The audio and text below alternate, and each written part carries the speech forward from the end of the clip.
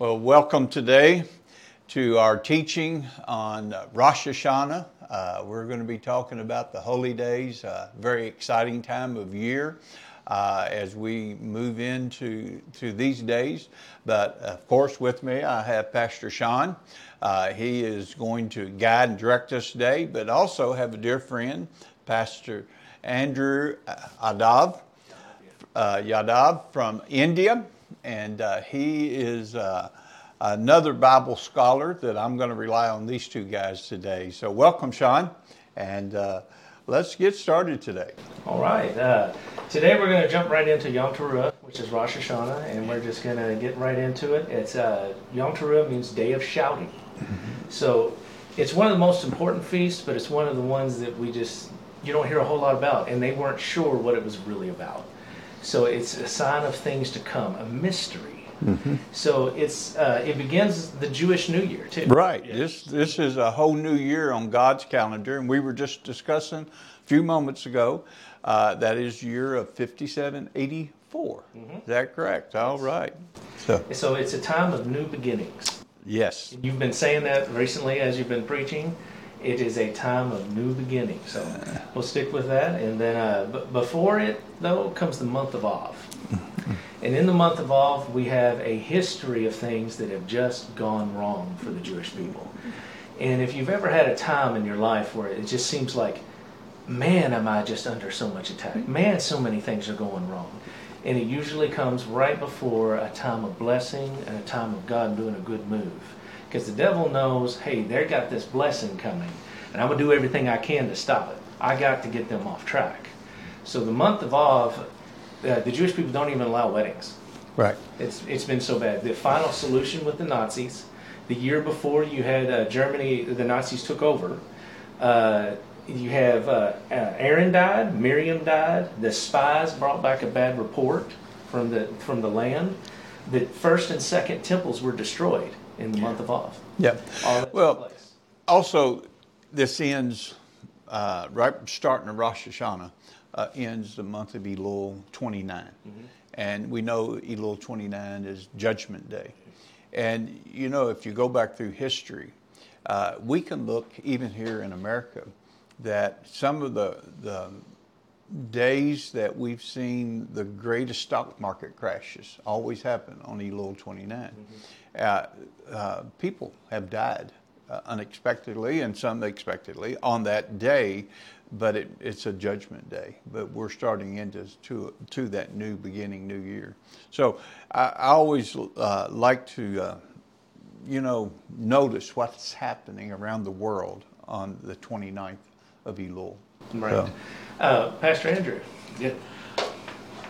When you look at the side of Judaism, how they celebrated it, it was believed and it was promoted as that a person's good and bad deeds, were weighed in these scales, mm-hmm. And during that time. And between Rosh Hashanah and Yom Kippur.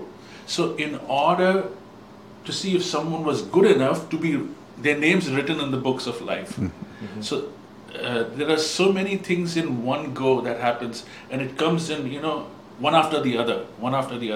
But there is here's the sad reality of it, from a Jewish perspective, that is that it is believed that people can turn away from their sins doing good deeds. Yeah, that's exactly what they thought was, and these good deeds are meant to give them a favorable chance of having their names written in the book of life in the new year.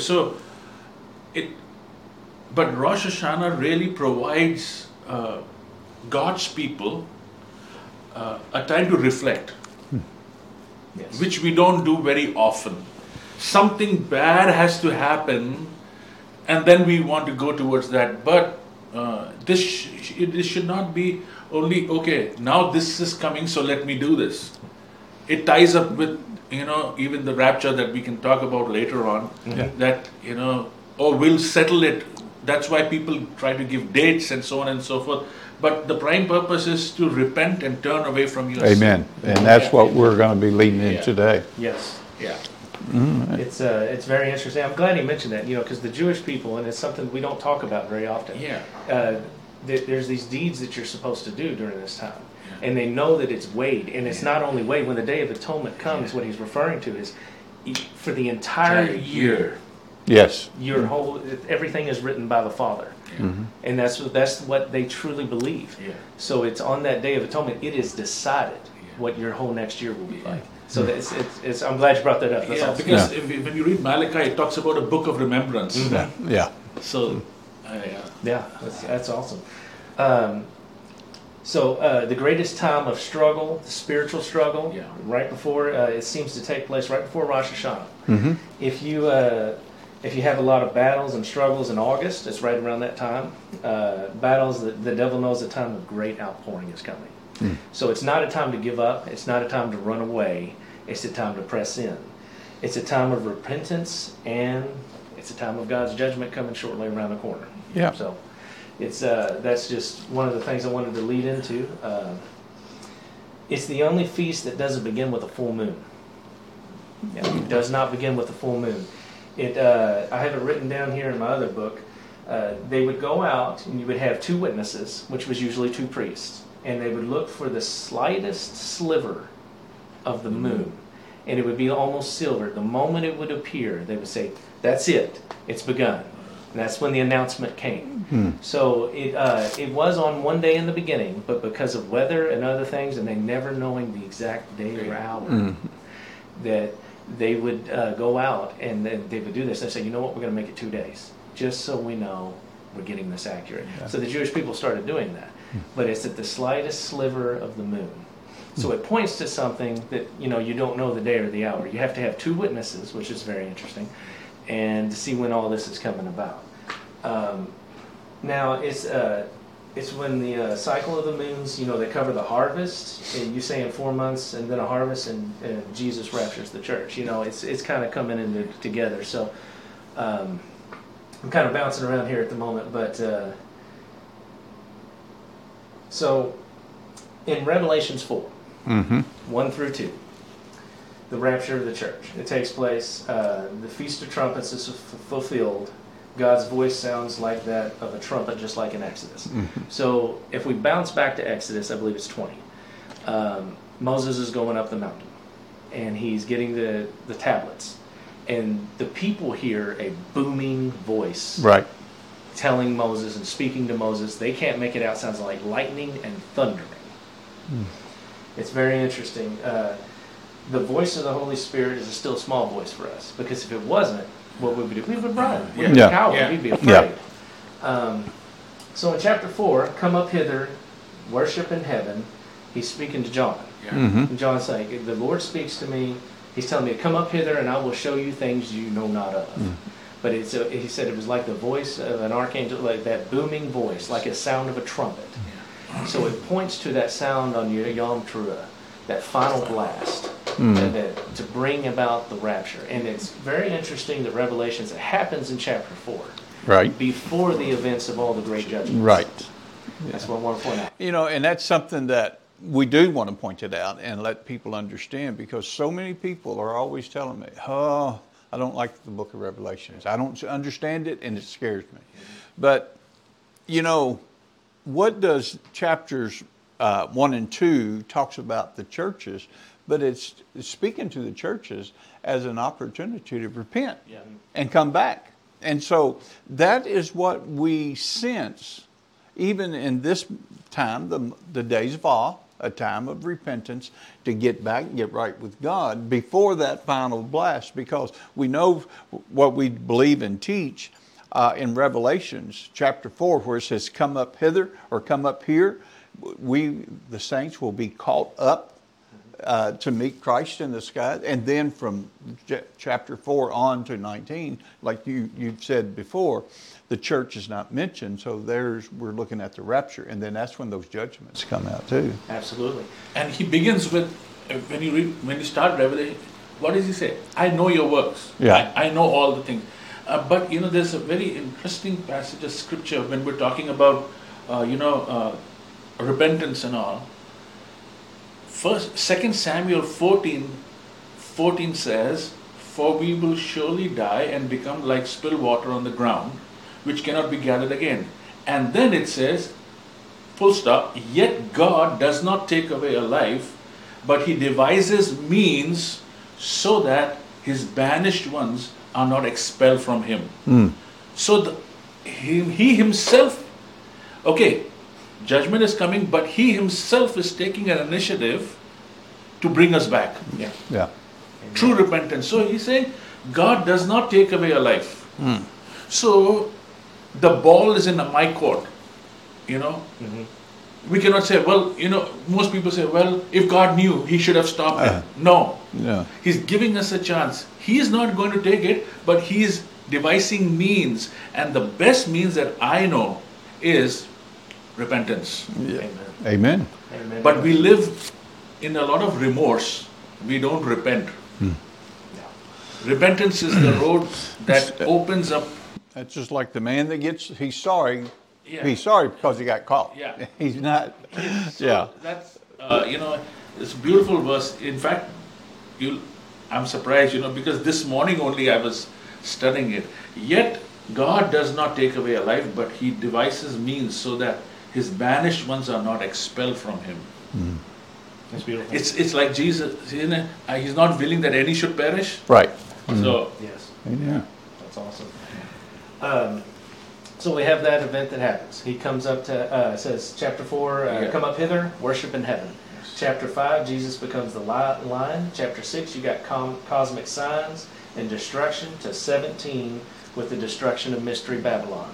And then in 19, Jesus returns with the army of heaven. And then in 20, you got the imagery of the time of the tabernacles, the 1,000-year reign. So we have all that coming together.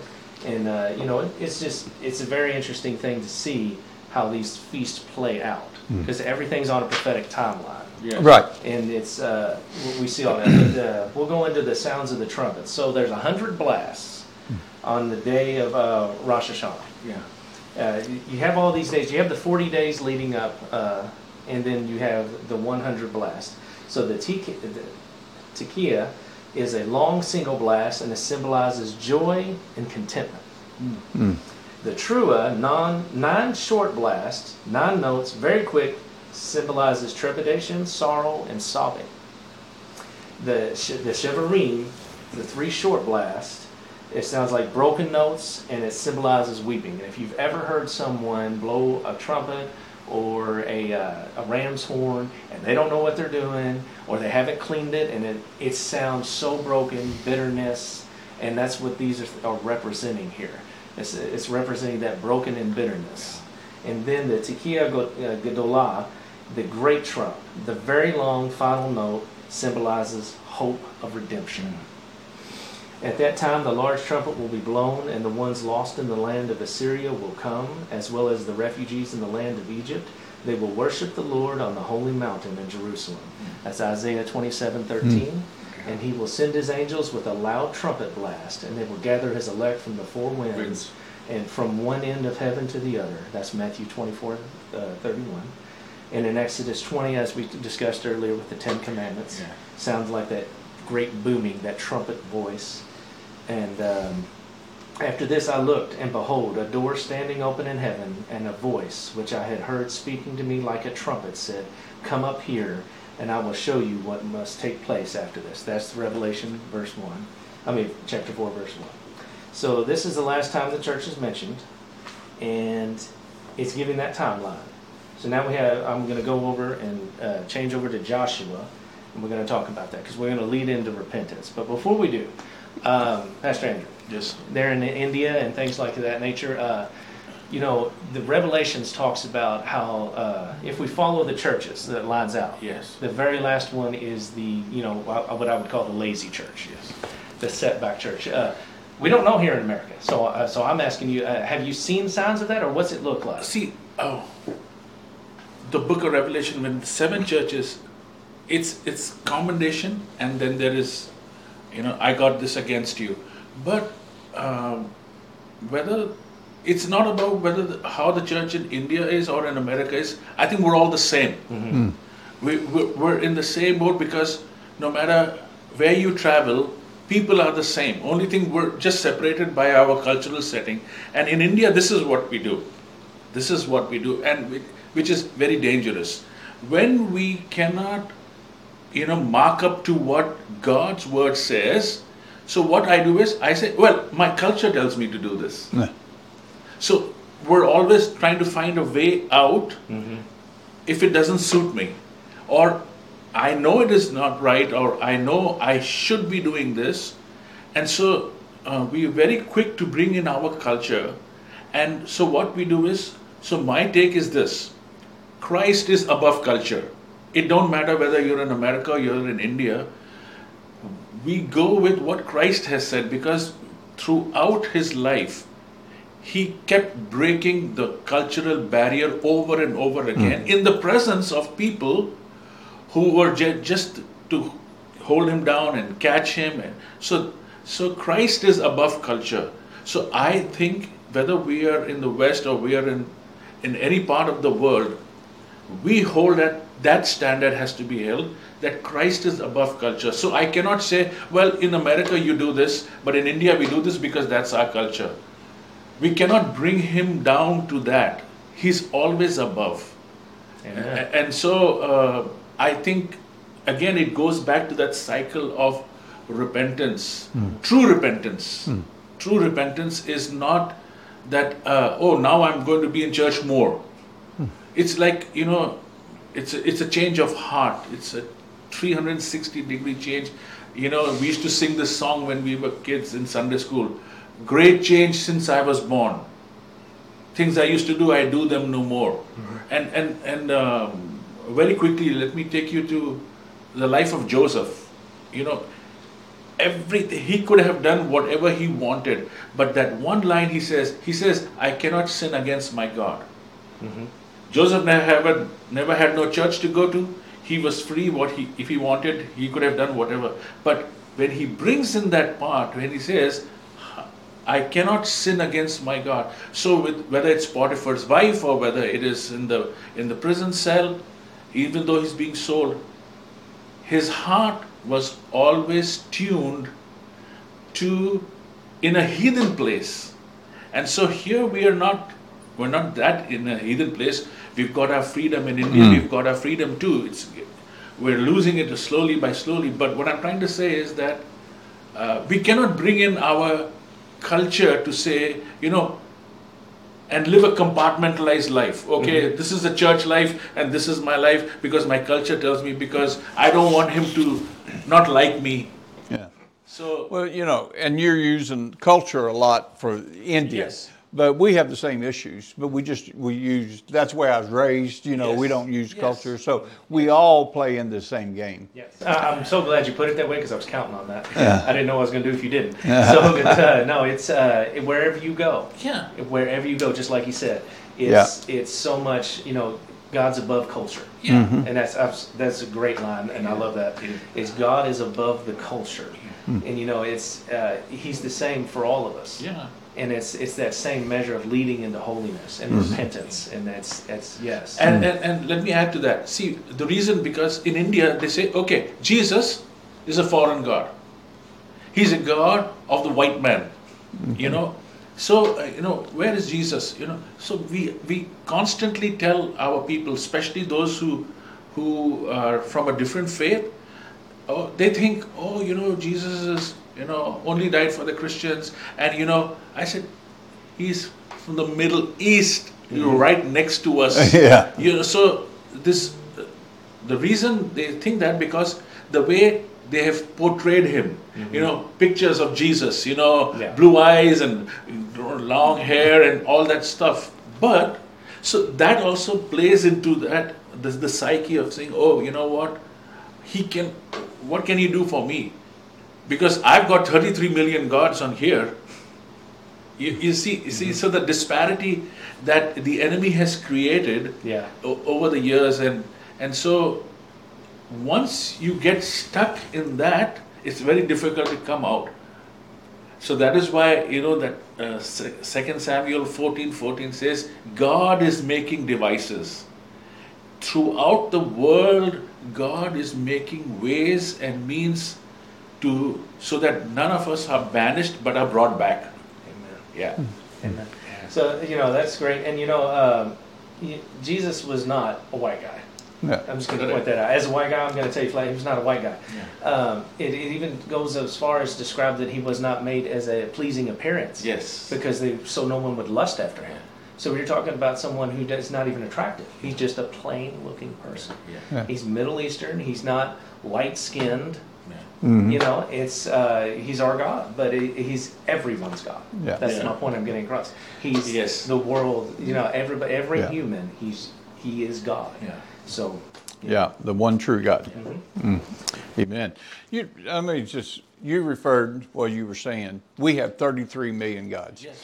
I hear that phrase thrown out all the time. Is that an actual count, or is that just a number saying we have so many gods you can't count them? Whatever you want to be a god for you, Right. that becomes your god. So, but there's actually But the known in the Hindu pantheon, that's many they got. Okay. Yeah. I hear that number. Yes. 33 million gods, and I can't fathom 33 million. And is that just a figure of speech you use, that number? No, okay. and the other But that's thing how is- many is recorded. Yeah, the other thing is, that is why the problem arises.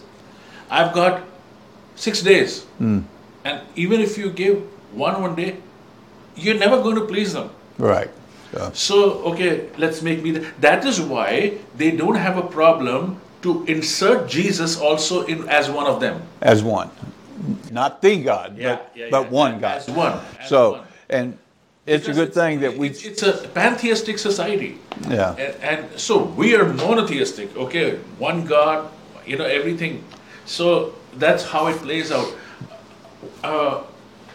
Whatever works for me. Yeah. But what people don't realize it, that you cannot make a God in your own image. Yeah. Well, Yes. I'm going to try to get back on our track of Rosh Hashanah, Yom Kippur, but... Well, I'm going to touch on that too. Okay. Because in America, even though we don't say it, Right. how many people have things that they set before God? Right. And they have all these things that they set before God, and it's their God in a way, because it takes more precedent than God does. But he gives us these 10 days, Day of Oz, the day of repentance. Yes. Too. He's getting us back on track. So. Yeah.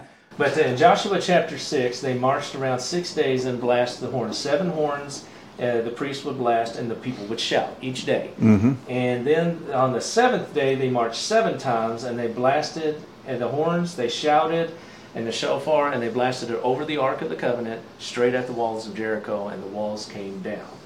Now, they came down after the great trumpet blast, and in Luke 8:17, for all that is secret will eventually be brought into the open, and everything that is concealed will be brought to the light and made known to all. Mm-hmm. So I'm pointing that out because the walls are coming down, and that's what this is a season of time where the walls should be coming down. Because I'm going to point it out this way, and this may sound rough to some people, but you got 10 days of awe, you have 10 days of repentance. Now you can choose to bring down those walls and repent and come before God, or you can wait till after the Day of Atonement and He can bring down those walls anyway. Mm-hmm. So I would much rather bring it before God and repent and show Him everything, lay it bare, and just be at that in those days of awe and repentance, rather than being judged and then it brought out before everyone. Because no matter what, it's all coming out. Right. But wouldn't we rather have it under the blood? That's what I'm saying. So it's kind of a call to repentance for people out there that are watching. It's you got to see it's a time of teshuvah. It's a time to return to God. Yeah. It's not a time to despair. It's not a time to worry, but it is a time to be humble and come before God and lay it all out there. How many lies have we told ourselves in our minds? How many lies has the devil told you? How many things have you accepted as truth that you know does not line up with the Word of God? This is a time in the days of awe to get close to God, to have that relationship.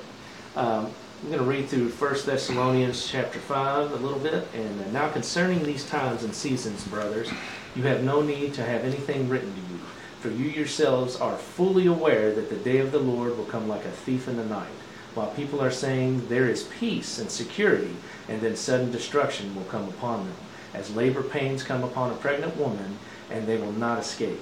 But you are not in darkness, brothers, for that day to surprise you like a thief. For you are all children of light, children of the day. We are not of the night or of the darkness. So then let us not sleep as others do, but let us keep awake and be sober. For those who sleep, sleep at night, and those who get drunk are drunk at night. But since we belong to the day, let us be sober, having put on the breastplate of faith and love, and for a helmet the hope of salvation. For God has not destined us for wrath. Right there, that's a big one. You should underline that. He has not destined us for wrath, but to obtain salvation through our Lord Jesus Christ, who died for us, that whether we are awake or asleep, we might live with him. So he didn't appoint us to wrath. Right. While this is, I don't usually get into the whole debate of when the rapture will take place, but he did not appoint us unto wrath. So there's some people say you got to go through the whole tribulation and all these things. I do not believe that. Yeah. Because he did not appoint us unto wrath. This Right. wrath is not the wrath of man. It's the wrath of God upon a sinful world that has not repented after everyone's been taken out that is of his. Yeah. So I just want to point that out. Now, but of that day and hour no one knows, not even the angels of heaven, nor the Son, but the Father alone. For the coming of the Son of Man will be like the days of Noah. So in the days of Noah, you had people playing around, you had marriages, you had everybody doing what they wanted to do. And one of the reasons I want to point this out is, Jonah met a whale, Sodom and Gomorrah, brimstone and hellfire. How many Christians do we have today? They hear the voice of the Holy Spirit, go this way and do this, and say, I'm not going to do that. How many people do we have that can hear the voice of God and have chosen to disobey and walk into the line in their life? And they are Christian, they come to church, they'll shake your hand, they tithe, they have the appearance of doing everything right on the outside. Everybody loves them, but they've not obeyed the voice of the Holy Spirit. It's a very serious matter. Yeah. One of the main reasons sometimes as we're talking about Christians coming to church and all this, he has become our Savior, but we never made him Lord. So because when he becomes Lord, he has to be Lord of everything, otherwise he's not. So there is no in-between way. So I think the struggle is that, okay, yes, I have accepted him as my Savior, but that's half. He has to be Lord. That is why many Christians still struggle with, I have, personally had to go and pray for people, and I would ask the Lord, they're having this, over and over again, demonic attacks, depression, severe depression. Remember one time you were in our home and we had to go in the night, when I said, Lord, what am I going to pray for? And the Lord said, my Lordship has not been established in her life. So for the Lordship of Jesus to be established in her life, we have to renounce. And that's where you go back to John's baptisms. What was the baptisms of John that he was doing? It was a baptism of repentance. And what were they doing in that repentance? They were renouncing. Because if you don't renounce, that thing can come back. And the story, the guy who had his house cleaned and he never replaced it with anything. So it's very important that we as Christians, it don't matter whether you go to church, that's all good. But the main thing is the Lordship of Jesus, once it gets established, and I'm not saying that we will not have our moments where we, fall, but the grace will always come back if the Lordship is established in our life. Because you're not doing it willfully. We're not doing it, today I'm not going to decide, today I'm going to go sin. No. We have, we all have a fallacies, if I would use that word. But this is what I've seen over the years is that struggle that remains, and that's why we try to cover it with works. Okay, let me do this, and let me, do a little bit here, or let me go and serve here in the church. But the lordship of Jesus has to be established. And once the lordship of Jesus is established, then we move from being a man pleaser to a God pleaser. Amen. Yeah, that's how I see it. That's how it works. And so, 1 Thessalonians that you just read, it's talking about the coming of the Lord, and that passage talks about the children of light. Mm-hmm. I think it's the 4th verse onwards, and so it's a desire as to walk in as the children of the day, and so don't doze off. Watch. Watch all things. Well, watching all things, it's important that we look at these feasts, because regardless whether we in America or even in India as Christians today celebrate the feast, but we need to observe them, because we can look at the spring feast, and from history we know that things happened. Yeah. The death and burial and resurrection of Jesus Christ, the outpouring of the Holy Spirit. Those are past things, evidential things that we can see, lay hands on. They are in those feasts. But now we're moving into the fall feast. And the 2 fall feasts that were right upon us is Rosh Hashanah and Yom Teruah. And you've already said it, and I know you believe this, none of us believe in date setting. No one knows the day or the hour, but we can know the season. And many scholars, teachers of the Word believe the rapture of the church is during these feasts. So you say, well, if you say that, you're saying a time. Well, that was possible. We could be saying a season of a year, but we don't know what year. But the danger is some people will say, well, I can live the way I want to live from after this feast is over, he didn't come back. Okay, I can live the way I want to live until the next one. But we can't do that either, because we know he can come at any time. But a lot does look around these times and point to it. And it's that we have that opportunity to repent. Yes. But one of the important things right now, we have a chance for a new year, a new beginning. And so we're moving into new beginnings. And you mentioned earlier that the priest would look for that sliver of the moon and then the announcement. It's odd because I haven't mentioned this to you. Pastor Andy heard me sharing with Becky the other day, but for the last several weeks, I've been hearing in my spirit announcements coming. And I do believe we're right upon a great announcement for the world, for the church. I don't know what that announcement is. I'm not going to go into speculation. I just I hear there's an announcement. And so it is very exciting to move into these. So we've talked about a lot. We haven't talked really too much about the shofar, the blowing of the trumpets, the horns.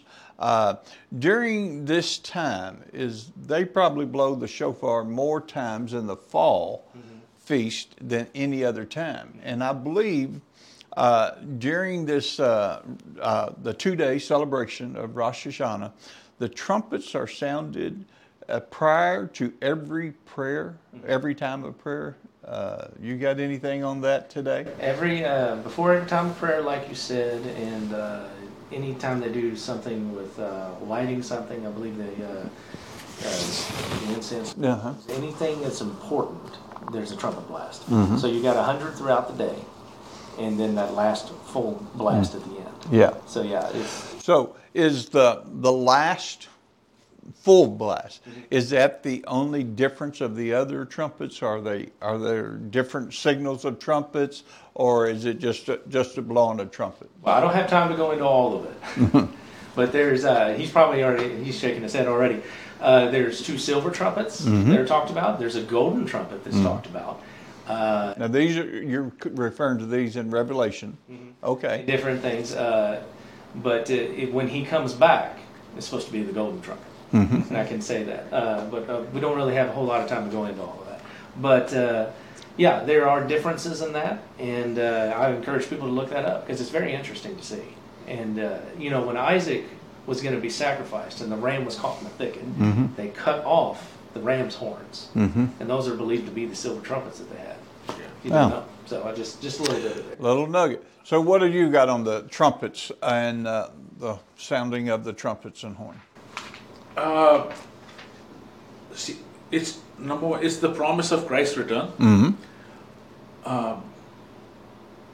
That is what I see is because for years and years we've been hearing that. My grandmother, when I was a kid, my grandmother believed with all her heart in her time Jesus would come back. And so every day, and she was a blind woman. She was blind.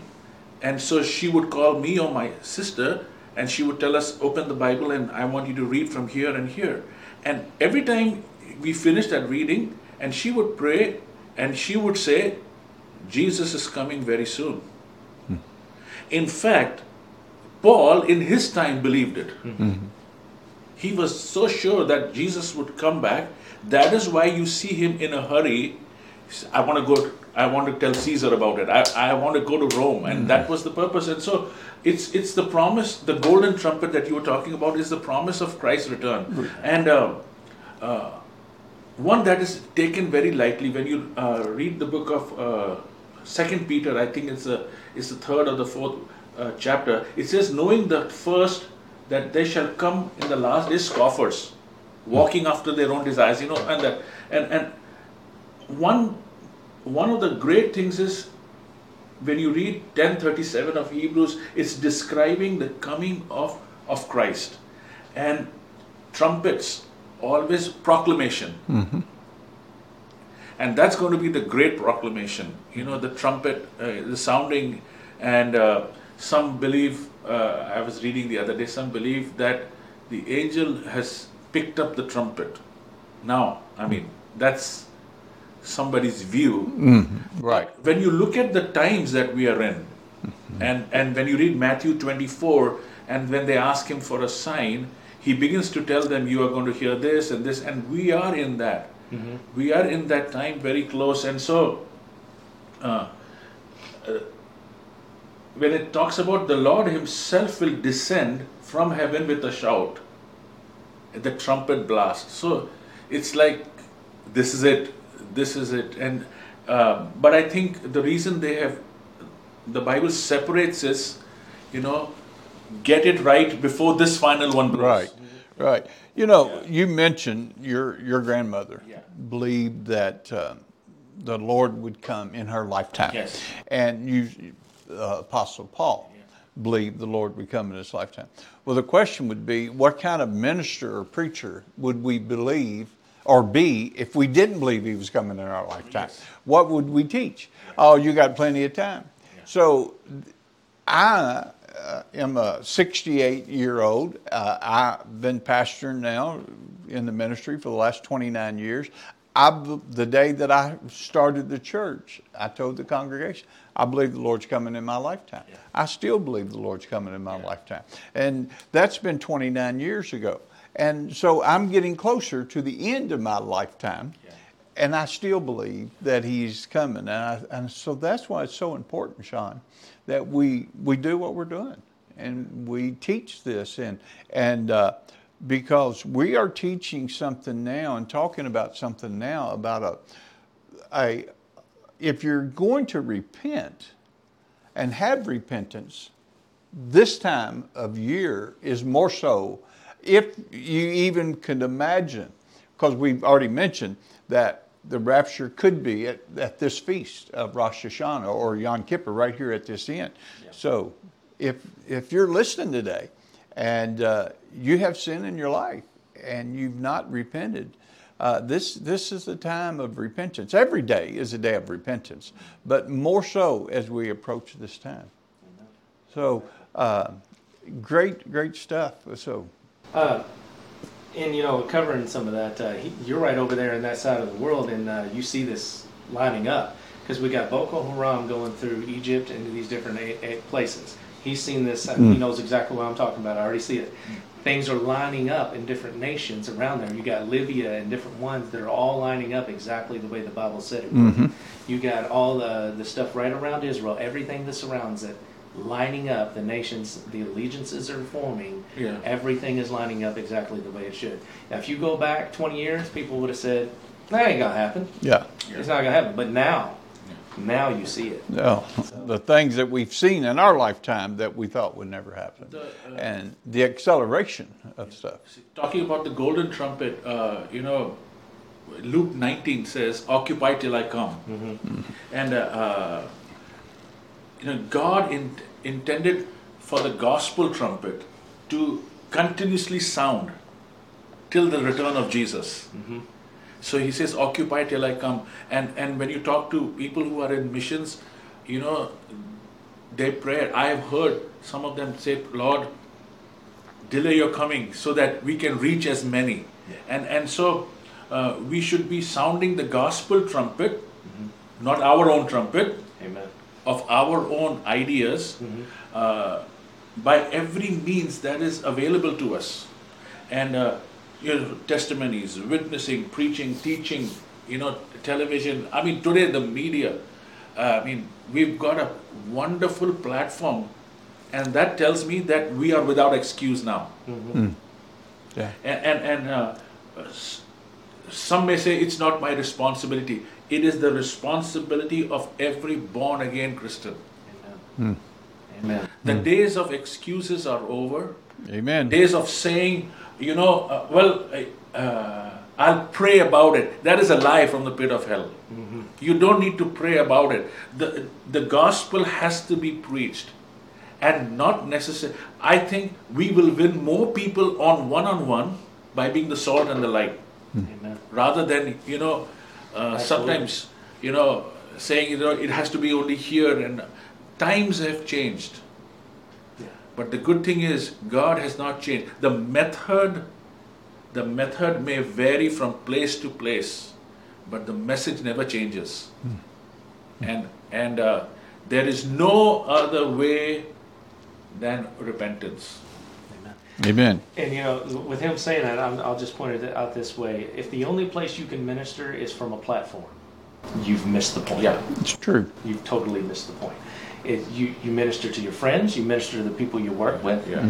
You show God's light everywhere you go, because you never know when that's somebody's last moment or day on earth. Yeah. And it's Constantly developing, making disciples, and that's the heart of our pastor. Is making disciples, discipleship, and so that we have understanding. That's a real part of this whole ministry that we do, is helping to make disciples, bringing understanding, to understand the times and the seasons that we live in. So we'll jump back in. Okay. Finish up here. We got a little off track, but it's a good word. Yeah. And Revelation 6:15 through 17. The kings of the earth and the great men and the commanders and the strong and every slave-free man hid themselves in the caves among the rocks of the mountains. And they said to the mountains and to the rocks, "Fall on us, hide us from his presence who sits on the throne and from the wrath of the Lamb. For the great day of the wrath has come, and who is able to stand?" So the season that we're in now is all about being able to stand in the day that comes. Yeah. When you're able to stand, you're with God. You're on his side. You're coming back with him as the armies of heaven. If you're not able to stand, you're on the other side. And the wrath that we're delivered from is God's wrath. Right. We're with him. Be on guard so that your hearts will not be weighed down with dissipation and drunkenness and the worries of life. And that day will come upon you like a sudden trap. So if you're boggled down by all these things of life, well, I want to own this and I want to do this, I'd like to do these things. These things are not what's important right now. What's important is getting close to God. The time is short. He's coming back. Remember the 5 foolish virgins in Jesus' parable. You had 5 who had the oil. They were ready. They had everything lined up. They bought what they needed. They were prepared. That's the point. And then you had the 5 foolish that were completely unprepared. They were going to do what they wanted to do. They didn't have to listen to the Holy Spirit. They didn't have to listen to God. I know what I need to do for my own life. How dare you tell me what I should do? I'm going to do what I want to do. I'm just pointing out some things because these are some of the things that I see, And it's you got a lot of people who claim to be a follower of Jesus who are saying, well, I don't really believe that. I know he kind of spoke to me, but I don't really believe that. I'm going to go do my own thing. And there's such a danger in that because this is one of the things that I like to teach people. I would rather that you struggle but obey when he speaks than to be perfect on the outside and be a devil on the inside. You can't pick and choose. Yes, you can't pick and choose. And it's so many of them today, they need the lordship in their life. They need to come back to that repentance before he comes back because time is short. And we have the days of awe. Like this Friday starts Rosh Hashanah, at 6 p.m. And it's a 2-day celebration. So it runs until, actually you have Friday through Saturday, Saturday through Sunday. And then you start in the days of awe. And in Leviticus 22, 32 through 33, I am to be regarded as holy among the people of Israel. I am Yud-Heh-Vav-Heh who makes you holy. So I'm going to stop right there and just say, you don't make yourself holy. Right. God makes you holy. So whenever you say, well, I just can't do it. Well, I don't know how to repent. Or I don't have the ability to. I've tried to do that before. You don't make you holy. Right. He makes you holy. Right. There's no excuse there. Who brought you out of the land of Egypt to be your God, I am Adonai. So God wants to meet with you every week. I want to point this out real quick. How many days do we have to meet with God? How many Sabbaths do we have? How many times do we have, feasts do we have? These are all preparations of God saying, hey, I want to meet with you before the marriage supper of the Lamb. Yeah. This is my time with you. This is our time to get to know one another. It's just like a guy who's betrothed to a wife. He's saying, these are the days I'm going to meet with you to get to know you. And how many times do we see people just brush it off? Well, it's not that big of a deal, or it's just this day. We just do this ritualistically. No, we don't. This is his time with us. Him saying, I'm coming to meet with you. This is my time with you before we go to the marriage supper of the Lamb. Are you willing to meet with me? Are you willing to know me? And that's the point when I want to get across. Are we willing to know God? So can we go through life and just say, well, I read my Bible, I fast, I come to church, I give to the ministry, and I go walk around the town and do the prayer walk. But I don't know God at all. No. There's no real relationship there. It's completely gone. What does he say to the 5 foolish virgins? I never knew you. Be gone from me, you workers of iniquity. It's all about him getting to know you. So that's the danger that I want to get across. Because so many, unless your righteousness exceeds the righteousness of the Pharisees, who were perfect in all their rituals, and making everything look good, but they did not know God. What did he say? If you knew my Father, you would love me. Yeah. So it's there. I can't put it into words. I'm trying to put it into words, but the depth of how important it is to have that true relationship with God, to get to know the Holy Spirit. You look like you want to say something. Go for it. Just quickly, back on the trumpets, we need to heed. If we don't heed these ones, we will never understand the final one. And like you were saying, I do all these things, and yet, we fall short. Because, again, coming back to this whole thing of, my will. So what we do is we say, it is very dangerous to pray the prayer, Lord, let your will be done in my life. What I understand is, when you read Deuteronomy chapter 29, I think it's Deuteronomy 29, it says, the hidden things belong to God. But the revealed things belong to us and our children forever. So, let us not get stuck, I want to know the will of God. What he has revealed, let me obey that.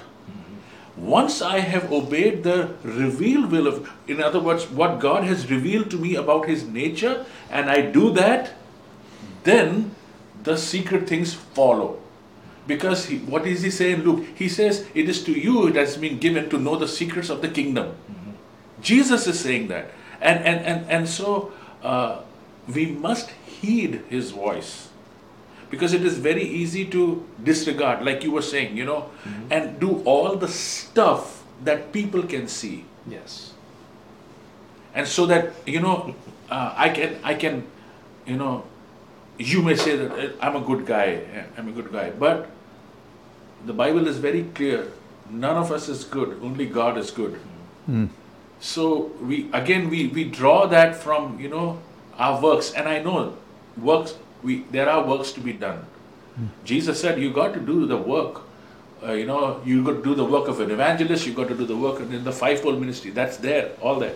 But heeding His voice is very, very important. And very quickly, let me say this. We've been talking about these times, okay? God is giving these times to us. I thank God that we are now in the dispensation of grace. Can you imagine the people in those days? Only once a year you get a chance. But now, as Hebrews tells us, once and for all, He's gone into that place and offered Himself. And so now we have access. Previously, we never had access. People say, oh, the good old days were good. No, they were not. These are the days. Yeah, amen. These are the days that God is showing His mercy, He's showing His grace, and He's saying, come on over. Right. Amen. Amen. But let's not stretch it too much. Or let's not say, I sometimes feel, the Lord will give us a word that has to be said. It may sound rough, but you know what? You never know whether this person is going to hear it. That is why Romans says, we are without excuse. We are in that time. We are without excuse. When COVID happened, we were all up in arms, know what to do. I think COVID was a great platform for us. Not to go down and say, oh, what to do, but God made us to see different avenues. And so people said, oh, the church is going to be irrelevant. No, COVID made the church even more relevant. We brought it. That's a different story. It brought up some lazy people that would not come again. But, that's heeding all these trumpets. If we heed all of them, it will make it easy for us to hear with clarity when the trumpet sounds. Amen. Yeah. And it's, I will leave it with this. I require obedience and not sacrifice. Yes. Amen. That settles a lot of that. If you understand that scripture, you hear what God is saying. Right. He wants that relationship, know me, obedience rather than sacrifice. You can sacrifice all day long, and maybe you'll build up treasures in heaven, but if you don't know Him, what's the matter? A lot being said here today, and we've touched on several things. We talked about, Elul 29, judgments, and we talked about Rosh Hashanah, and even into Yom Kippur. And we mentioned in the beginning that it is the year of 5784. 5784 also means the year of open doors. And so, and we can look at the book of Acts, chapter 10. And when you read the life of Peter having the vision, the story of Cornelius and Peter going, what happened? God opened doors for the Gentile to be saved. And it was a great opportunity of open doors. Yeah. And we're moving into a year of open doors.